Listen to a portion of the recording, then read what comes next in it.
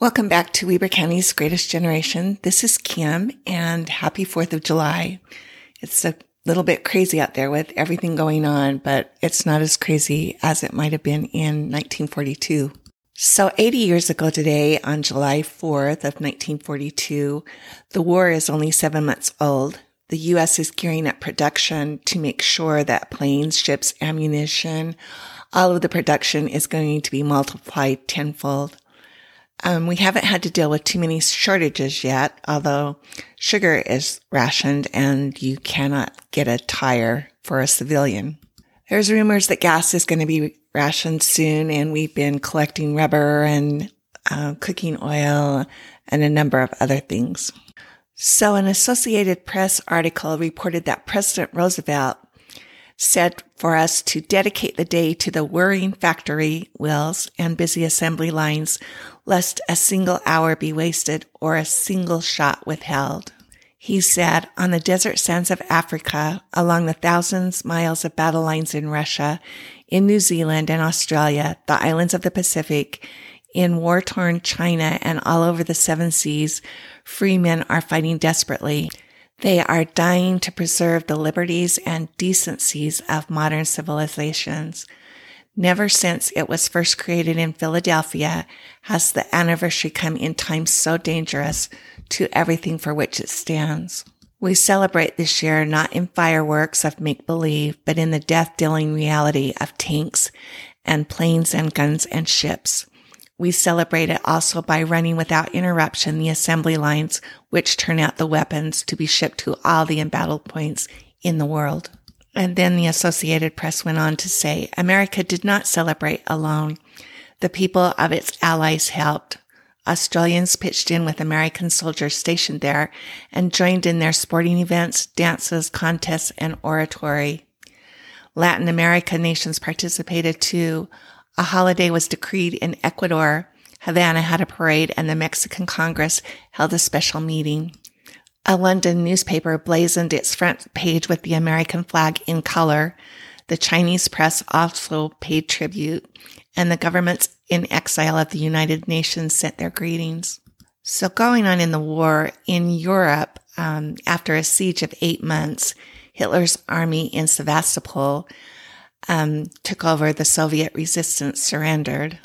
On July 1st, the first B-17 Flying Fortress arrived in Britain, and on July 4th, the 15th Bombardment Squadron became the first U.S. Air Force unit to bomb occupied Europe when it joined the Royal Air Force in a raid over the Netherlands.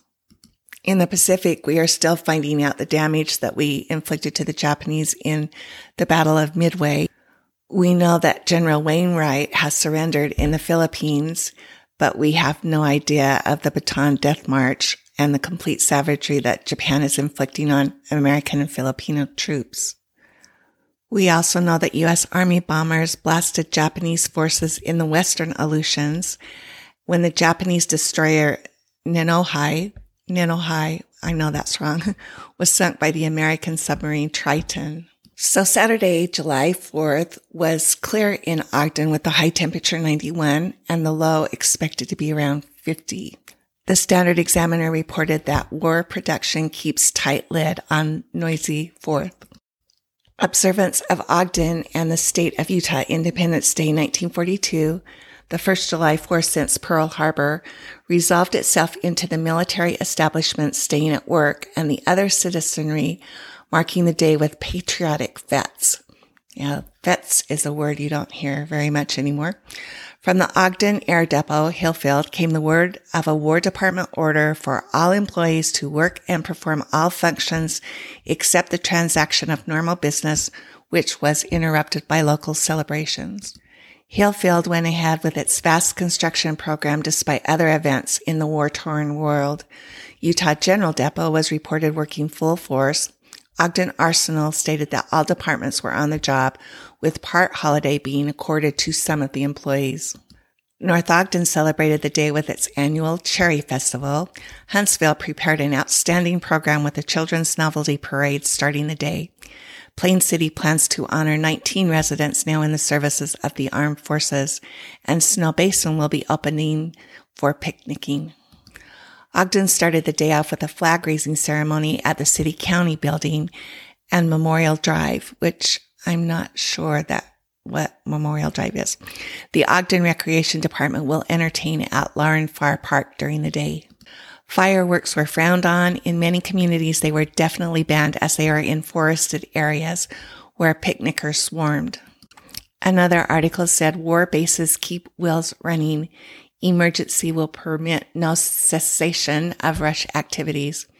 Because of a War Department order and a general desire to keep in step with the gigantic war effort, workers and military personnel at the local war bases observed July 4th by staying on their jobs.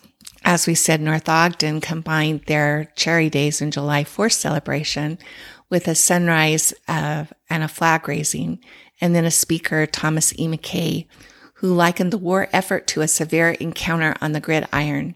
He said everyone in the nation should become a ball carrier in some manner.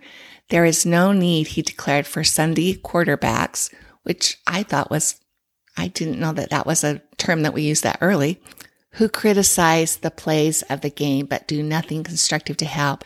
The paper said the event was attended by over 300 persons, and after the ceremony, the names of the 38 North Ogden men in the armed services were read. So for those who had the day off and wanted to go to a movie, the Egyptian was showing 10 Gentlemen from West Point, starring George Montgomery and Maureen O'Hara, with the co-feature of Blondie's Blessed Event, which I guess is where she had her baby, which they called Baby Dumpling. The Paramount had Wild Bill Hickok Rides with Bruce Cabot and Constance Bennett, and it also is billed as being, quote, cool as a mountaintop, unquote, which I guess means it had air conditioning. So I'm not sure if the others had air conditioning as well, or if that was a big draw. Then there was something called the World's Largest Free Menagerie on 27th in Washington, and it featured Ripley's Animal Oddities. So I just had to Google this. Ripley had in his collection multiple examples of one-eyed animals, a one-horned goat, and even a horned man from China, although I'm not sure he was with the show in Ogden in 1942. Utah Hot Springs was open for swimming, and there was a 4th of July dance at White City with admission that included free hats and noisemakers. So I'm not sure if there was a specific time that they were making noise or if they just did it at random. So for a little while after Pearl Harbor, Weber County got back to a little bit of normal, but certainly with subdued celebrations. This was the 4th of 4 July 4th celebrations that will be held during the war. But by this time, hundreds of families have sent their sons off to war, and we have suffered 13 of the almost 200 deaths that Weber County will experience during the war. They are gearing up in the Pacific for the Battle of Guadalcanal, which will be later this year. And the American Army will not enter the war until November, when they are going to be in the invasion of North Africa. So that's just a summary of what was happening 80 years ago today. Thanks for joining. Remember, the podcast is available on iTunes and also on my Facebook page, Weber County's Greatest Generation, and the website. Thanks.